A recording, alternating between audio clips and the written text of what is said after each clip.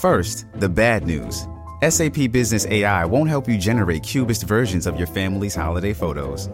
But it will help you understand which supplier is best to help you roll out your plant-based packaging in Southeast Asia, or identify the training your junior project manager needs to rise up the ranks, and automate repetitive tasks while you focus on big innovations, so you can be ready for the next opportunity. Revolutionary technology, real-world results. That's SAP Business AI.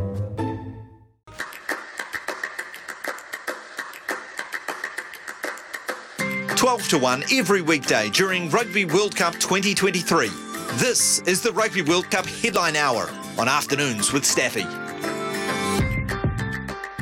And first story that's come across our desks today is France have made 12 changes for their match against Uruguay after beating the All Blacks 27-13. Saturday morning, wasn't it? The coach Fabien Galtier decided to rotate his players. 12 changes. Only Cameron Woki, Yoram Moefana and wing Gabin Villiers retain their starting spots. Anthony Yalonch has recovered from a knee injury and he will feature at the Rugby World Cup. He is a flanker and he will captain France, and he will start at number 8 against Uruguay in the Pool A match on Thursday, Friday New Zealand time, after making a satisfactory recovery from knee surgery. Galtier said he's going to field the best France team of the moment, despite all the changes. He explained his players need to digest the victory over three-time champions New Zealand and switch the focus to a new challenge against Uruguay. That is a team ranked. Uruguay have the 17th ranking on World Rugby rankings. They shouldn't pose a problem to France, and Galtier said he took into account the time played during World Cup preparations as well as the need to preserve his troops for the remainder of the event. And Uruguay will be playing their first game of the tournament against France. Uruguay have caused a few, not upsets, but they've performed really well probably just the last 12 months on the Sevens circuit, and they've got a few of their Sevens players into that Uruguay squad. Defence and 15 class players are going to be the things that hold them back, but expect a little bit of excitement. What was the game they won or came very close? Was it last or 2 years ago? Was it the last World Cup? Wasn't there a game where they... Uruguay? Yeah, did they win? I remember it being like headlines. I was trying to chase someone out of Uruguay. I'm pretty sure I got someone out of Uruguay. Oh, really? I think they beat someone, like not a big name. Like they might have beaten like a Namibia, but it was like their first win at a World Cup or something. Oh, wow. Because I think it was at the last World Cup. Yeah, because I think Namibia, they haven't troubled the scorers yet. Are you hunting it up now, Sammy? Yeah, I think it was in the 2019 World Cup. So they were in a pool with Tonga, Samoa, and Canada. Just seeing here. Oh no, they were in a pool with Georgia, Fiji. Yeah, they got to win. They beat. They lost to Georgia. They beat Fiji 30 points to 27. Wow! I remember that, and I remember it being massive. Like it consumed Uruguay at the time. Because he was this country that just had never won a Rugby World Cup game, beating Fiji, who are no pushovers from their point of view. And they were pretty good at the last World Cup. They were, yeah. Even better this World Cup. So anyway, we'll see if Uruguay can do something special against France. France. Also, you remember Tom Curry? He was handed a 2-game ban at the World Cup last night. Following his sending off for a dangerous tackle in the team's opening game against Argentina. The ruling said he was too upright when tackling Juan Cruz Malia as the Argentina fullback was coming down from a leaping catch in the 3rd minute. They collided heads and Mathieu Reynal yellow-carded Curry, and then it was upgraded to red by the bunker, and the look on his face when he was on the bench or on the naughty chair and they handed out yellow to red, and he was distraught.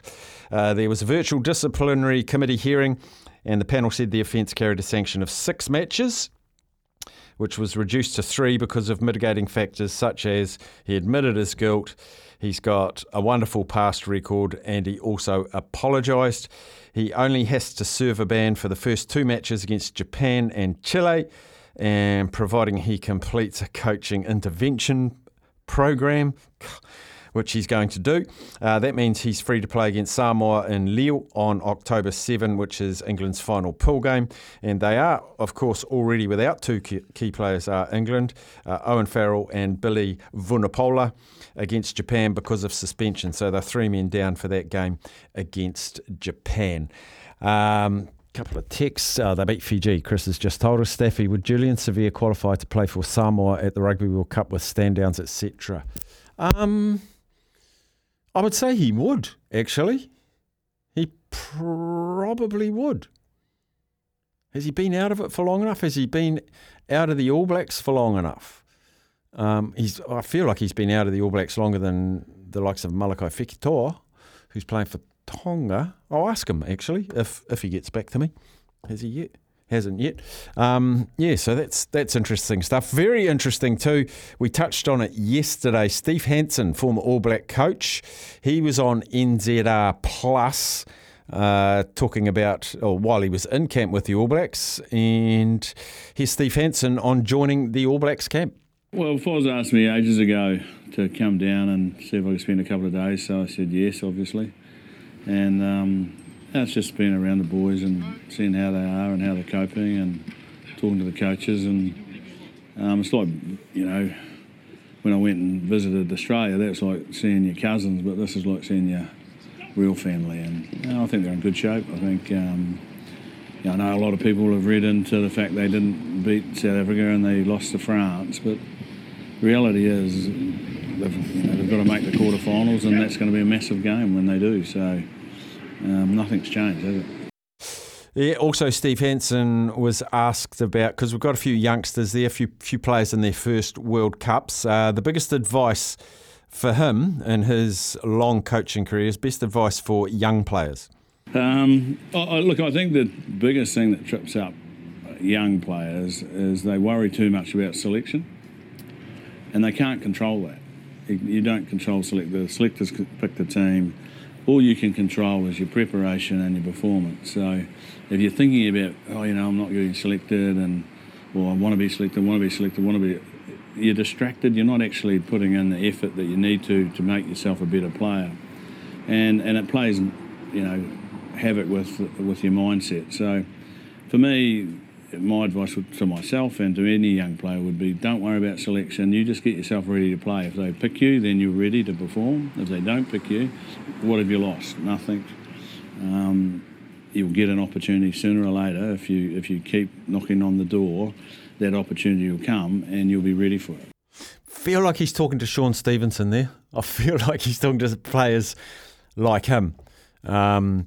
Interesting advice that, and I'd imagine when he was ringing players, when he was the All Black coach, just saying, look, you're close, don't get down, you're close, you're knocking on the door.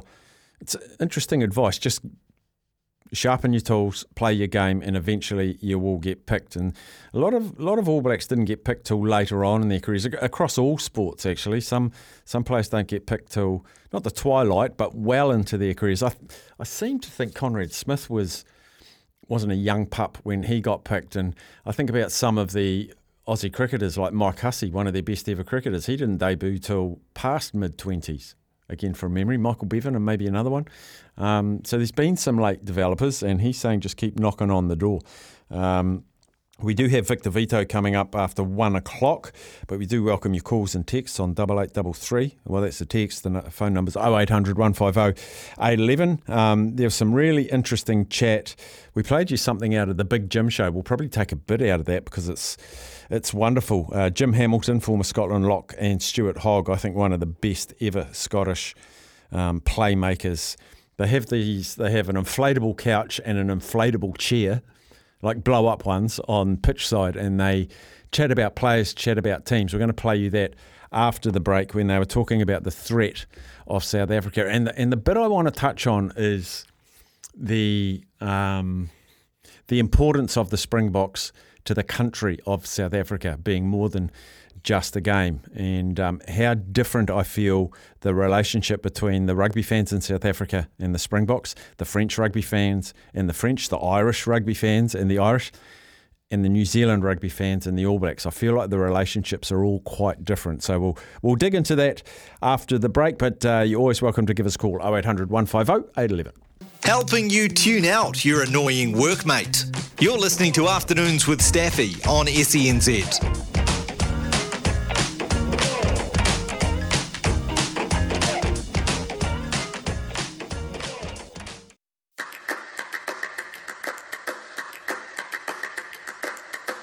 12 to 1 every weekday during Rugby World Cup 2023. This is the Rugby World Cup Headline Hour on Afternoons with Staffy. Not Rugby World Cup, but I've just seen, you might have seen this earlier today, Sammy, the Black Clash, which is the big bonanza of cricket. Brian Lara's playing this year. Holy heck, or next year. Is it next year? It is. I did see that. I didn't actually click on the article. I saw the West Indies. I thought it was Chris Gale. No, it's Brian Lara who's going to a great man don the pads this summer in Mount Maunganui. I'm just going to see if they've named anyone else. They're probably going to drip feed us names, aren't they? That's great. That is fantastic. Both teams are taking shape and fans could expect to hear more announcement of star players shortly. They just drip feed them. Same as the ASB Classic. Brilliant. They drip feed them. There's been a little bit of controversy, maybe. Rugby World Cup chiefs are saying they're going to keep the controversial school choir national anthems, despite coming under criticism from fans. They've got no plans to alter the way they're being sung at the tournament. The decision by French officials to commission school choirs made up of students from diverse backgrounds to do renditions of national anthems has been met with unanimous disdain from supporters on all sides. Fans from all nations, including those who have travelled to France and those watching at home, have argued the choirs have sucked the life out of the pre-game atmosphere and made it difficult to sing along. For many, the anthems are a key part of rugby's patriotic fervour. Reports in France, in the French publication Midi Olympique, suggested the game's governing body, World Rugby, will discuss changes by the way the anthems are being sung this week. However, Mail Sport has been told that there are currently no plans to make alterations ahead of the second round of the pool stages, which starts on Thursday. I haven't watched any of the anthems pre-game, but I did see a video before the tournament of the school choir that was singing the New Zealand national anthem, and the Māori pronunciation was bang on. Who the heck wrote that article? Because unanimous, well, you have one person who's anti that article right here. So not unanimous, staff around the world as suggested. So you've seen some of them? I've seen most of them, because I've obviously been in here doing the games. Yeah. And we take the anthems live here on SENZ. It's Q for Sport. Now, I think the anthems are fantastic. I understand that, the tradition is to have one person singing it. That's sort of what we've always done. And I think in a way one person does make it easier to sing along because you're only following one person, whereas with a choir, some people sing different notes, different parts, all come together. Yeah. But I think it sounds amazing. I think it's cool that it's sort of a kids choir. It's not like a big, adults choir. And when they sang the Fijian national anthem the other day, which is an amazing anthem, it's very sort of emotional. I was getting goosebumps. It was that sort of powerful. So I don't know who's on this trend of the anthems suck. I think they're amazing, and maybe I've missed something here. Maybe there was one that was really bad that I didn't hear. That apparently, Can you see if you can find the Fiji national anthem and we can play it? I could probably just get it from our coverage. Oh, yeah, true. Let me have a quick look. Okay, you have a quick look. Someone's just texted saying Frank Bunce was 30 when he was picked. Yeah, great shout. Well, Sammy finds the anthem. Hopefully you'll be able to find it. The other story, we were going to bring this to you yesterday. You may have heard it, but I find it's quite funny. The referees, if you take a close look during the matches, are not wearing watches, even though they're the sole judge of time. But the referees, the very ones who stipulate the law book, do not have a watch, and they will be relying on the TMO and the stadium clock and the siren. And it's because of a row between Tudor, who are World Rugby's timepiece partner, I guess you could say. In 2017, Tudor, which is a sister company to Rolex, signed a 7-year agreement with World Rugby, which saw their brand become the official timekeeper of the 2019 and this year's Men's World Cups and the 2021 Women's World Cup. which was played last year. But it has hit a snag. Tudor remains the sponsor at the Global Showpiece, which promotes the fact on their website that's Rugby World Cup up the wazoo. But this year they've decided not to provide the referees with watches, as was the original deal.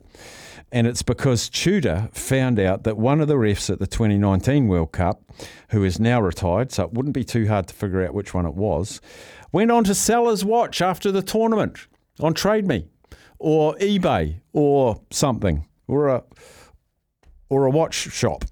The referees were never told they weren't allowed to sell their watches. And it was said to have caused a great bemusement amongst the referees when they were informed last week that Tudor will not be providing them with a watch. But the company said if the referees wear a watch, it must be Tudor. Self-sourced. Go and buy one. Do you know how expensive Tudor watches are? Sister brand of Rolex. Or they could wear a Garmin watch, which is another brand of theirs, which, well, it's not considered direct competition. And the referees have decided as a group they're instead going to just not wear a timepiece altogether for the whole tournament. The sponsors are angry and it's all a little bit petty. It's just so poor. For the first time ever in a World Cup, for the first time ever in Tier 1 test matches, the official timekeepers of a game are not wearing watches. Amazing.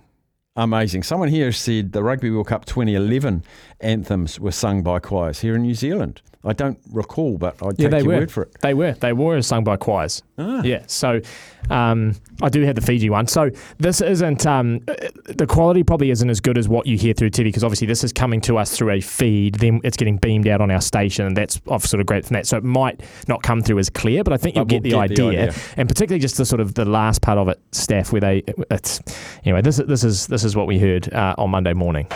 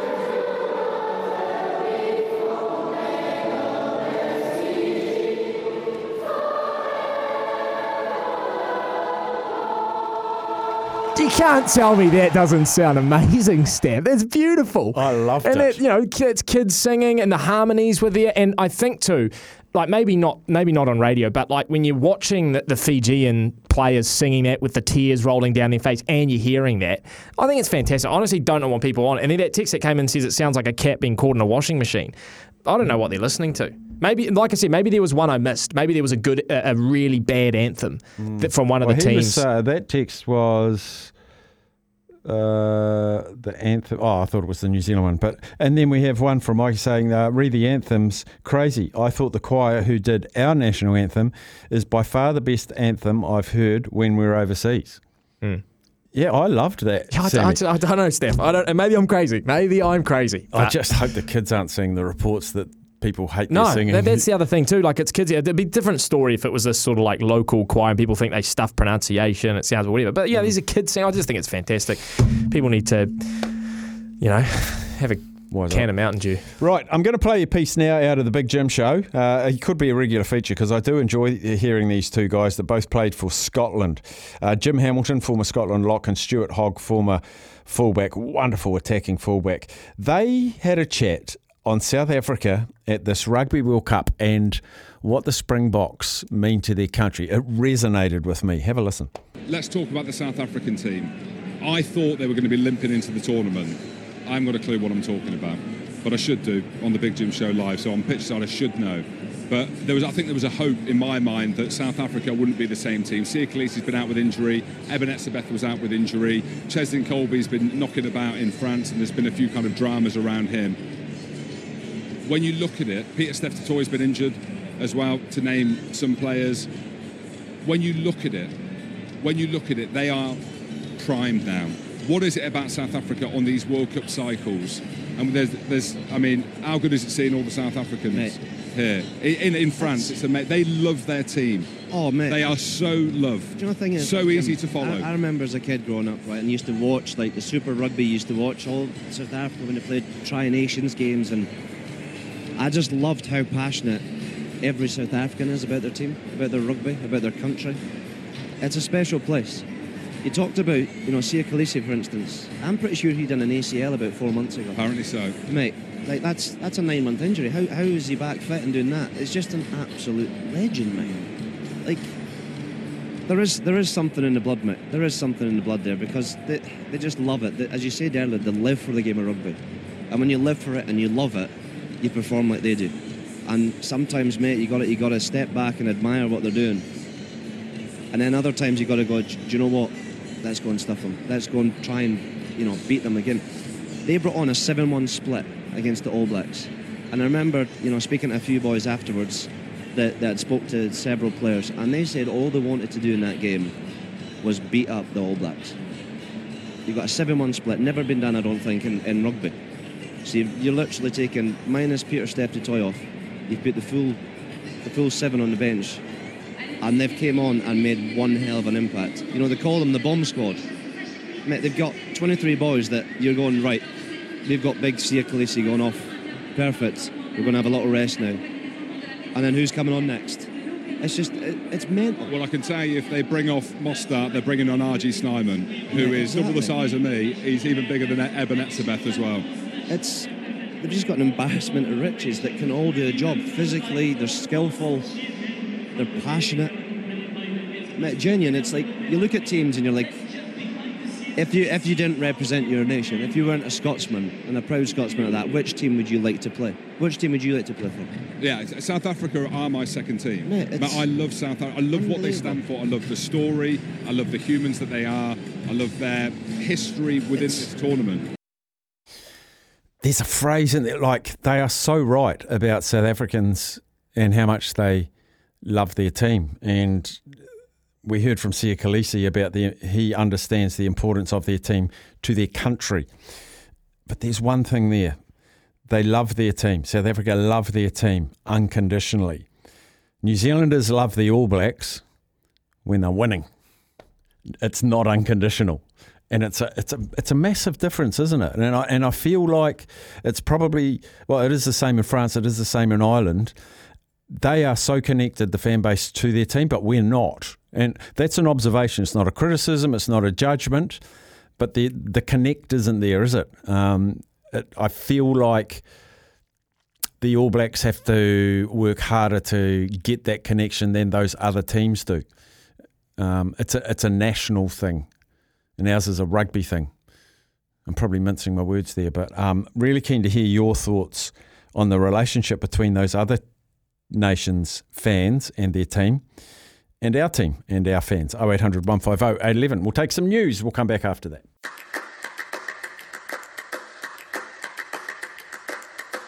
Twelve to 1 every weekday during Rugby World Cup 2023. This is the Rugby World Cup Headline Hour on Afternoons with Staffy. The great man from Christchurch, Mikey. G'day, buddy.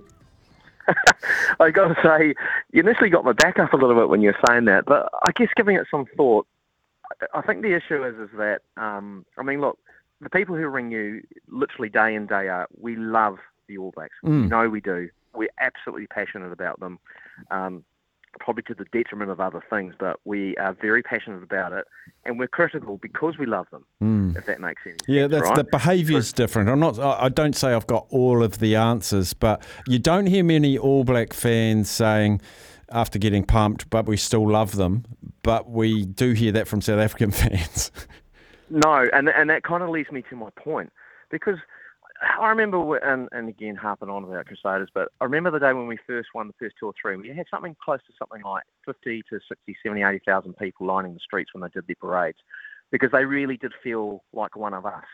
And you think back to even 2011 when we won the World Cup, and I heard a few people say that, because we didn't get any of the World Cup down here, and we turned out in the hundreds of thousands to see the World Cup, and it would have been the same down Auckland's Main Street. But as time goes on, and I think with everyone sort of regresses into sort of social media tweets and what have you, and particularly the management, I guess, kind of like, you've said how hard it is to get All Blacks and management for interviews and stuff. They've built these walls up around them. So yeah, so you're saying they're inaccessible now. They were accessible back then. Absolutely. I was talking when I was in Ireland a month or two ago. They absolutely love their team over there, and they have great access to them during their normal season, not the actual international season, but all their big stars play in their normal season, and they're superstars, absolute superstars. But here it just seems harder, and I think, just not to belay the point too much, I just think it's the walls they've put up. I think that's probably the point of difference. And also partly we're victims of our own brilliant history, that we just want to continue being dominant, and it's not happening. Yeah. Yeah. Anyway, that's just a point of view. Great stuff, Mikey. Always love your points of view, mate. Well done. Cheers, mate. Cheers. I enjoy this man's point of view as well. He's a proud Tani Farm man. Graham, welcome in. G'day, mate. Hey, just a couple of things. I just heard you what you were talking about. And I sent a text in yesterday.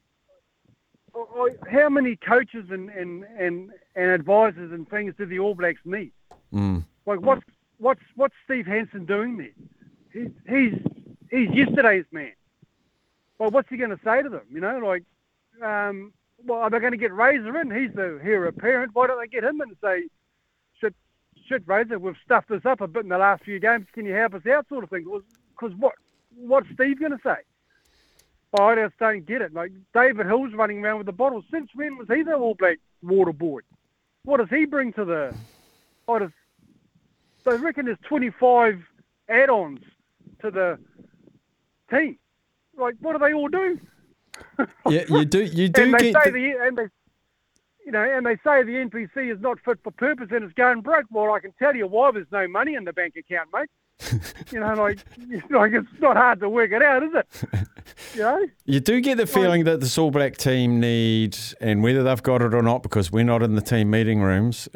Just before I say it, I have heard that it's a little bit good cop, bad cop, in that Joe Schmidt, bad cop, Ian Foster, good cop, and that's a tactic that works in business and sport and all that sort of thing. But is there that central focal point? Is there that Buck Shelford? Is there that Colin Meads type figure that says the crap stops here and this is what we're going to do? And remember when France played here and basically Thierry Dusautoir and the senior players, they just kicked Marc Livremont, who was the head coach, they just kicked him to touch after they'd lost a couple of pool games. They snuck through, made it all the way to the final, and that was player-led.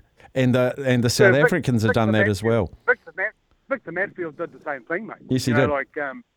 When and that was when Nick Mallett was around. I just think, I'm just bloody over it, mate. Like you said on Monday, like your first words were you're pissed off. Well, I've been pissed off for 6 years, mate. And Dino has been too. We just get fed the same rubbish. And your other point that we've lost that sort of whatever it was to the All Blacks. I just think because of what we're just talking about and how we treat it. Players are coming out and former players are coming out and coaches are coming out and saying it doesn't matter. It doesn't matter that, but it matters to me, Steph. Like, it matters a lot to me. I grew up loving Sid Going and B.G. Williams. I idolised those guys. Yes. Sid Going came to my wedding, mate. I nearly freaking fell over, mate. I thought, and only because I just got to know him a little bit, and it was magic. But I still, when I go back up north, I'll go and see how he's doing it, or he rings to see how I'm doing. Like, you and I idolise these guys. We get taught. The reason we've lost that connection with them is because they treat us like we're fools, mate, and we're not. That's why we ring these shows and have a groan. Like I can tell you, these guys are getting 10 grand a week on tour. That's what they're getting paid. And if you make the 23, you get 3 grand. Yeah. That's how much they're getting paid, and I know that for a fact, mate. Right? Yeah. Come on, man. That's serious coin. The least you can do when you get interviewed, and sadly you get interviewed by people like JK and Jeff Wilson and say, oh, things didn't go too well there, mate. How do you think you're going to fix it? Oh, we took some learnings from it, JK, and we'll regroup. That's it. Yeah. That's what we've been getting for 4 years. And then Kirsty says the same thing. Like, I like Kirsty, but come on, Kirsty, you've been saying the same thing since Ian Foster took over. Well, what do you think went wrong there, Ian? And how do you think you're going to change it? Every bloody week's the same. Like, they've lost their connection. They've lost the connection with us. Yeah. We've got to regroup and take the learnings. Yeah. That's crap, mate. You have some fighting talk and say, look, we've got to fix this now. Because, Steph, look at it this way. If France puts the B team up against Italy win all their other games, they could go through instead of us. Italy could go through instead of us. That's how it could end up. If, with points differential. So we might not even get through this year. And then what's he going to say? Oh, well, we'll take, I hope, we apologise to the New Zealand public. We've taken some more learnings, but I hope Razor regroups. You just imagine that. Yeah. But yeah, we're getting treated like fools, mate, and we accept it. And that's the part that annoys me. And I still love the All Blacks, but I'll be glad when this is all over. Even if we win it, I'll be glad when it's all over and we can. Hopefully, the next chapter's better for us all. 100%. That's sort of what I'm saying. Top man, Graham. Hey, love your passion. Up the panty post. Take it easy, brother. See you, boy. Cheers. There's Graham. We'll take a quick break. Joey, you hold on there. We'll take you next.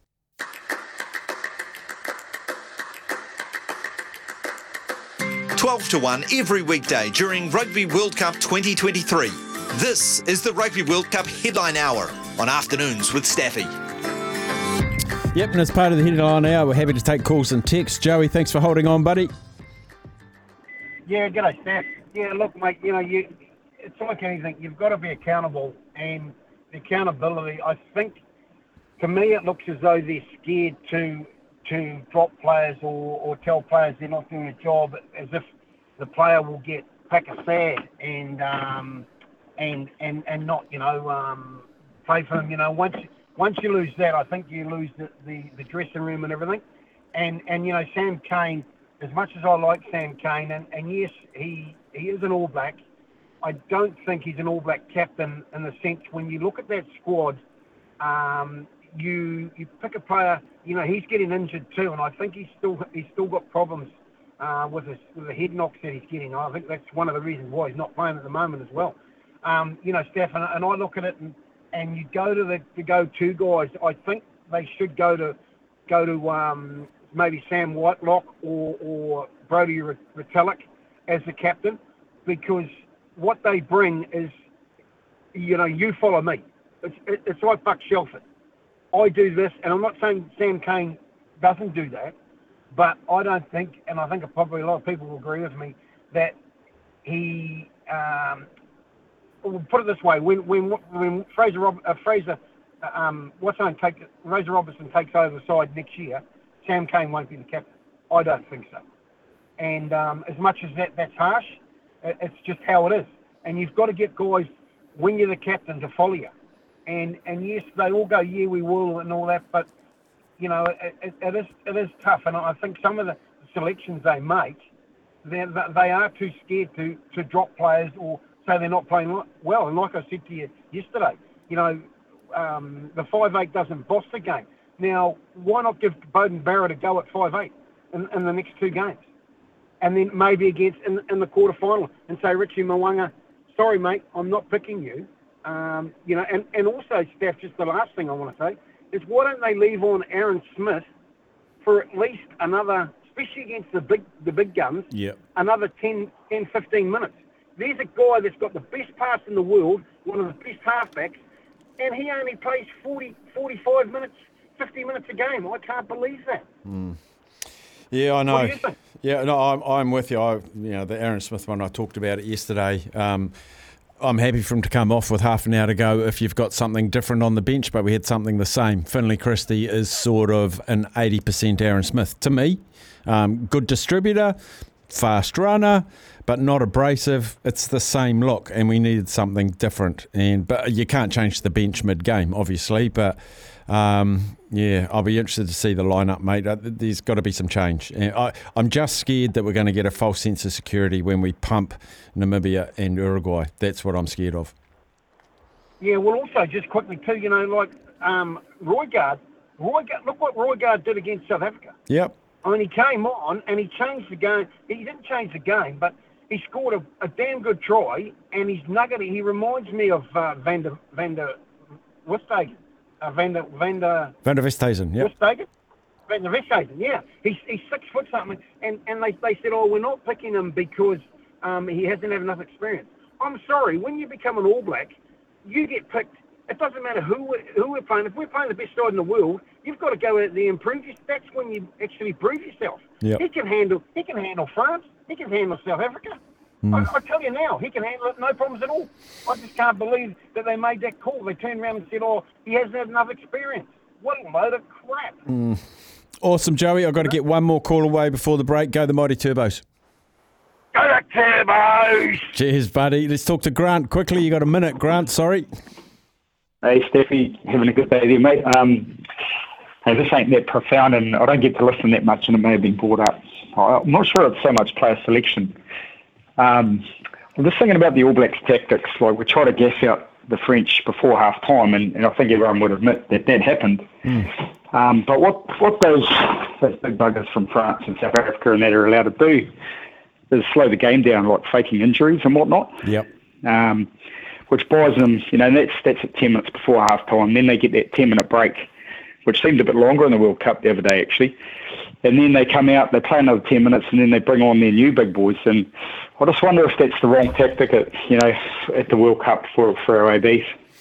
Yeah, you might be right, actually, because they've got that side of us all figured out. Grant, I'm sorry, we've got an ad break coming that I can't stop. It's just going to crash into us, so I politely thank you for your time, but we do have to scoot. All good, mate. Cheers, mate. We'll come back shortly.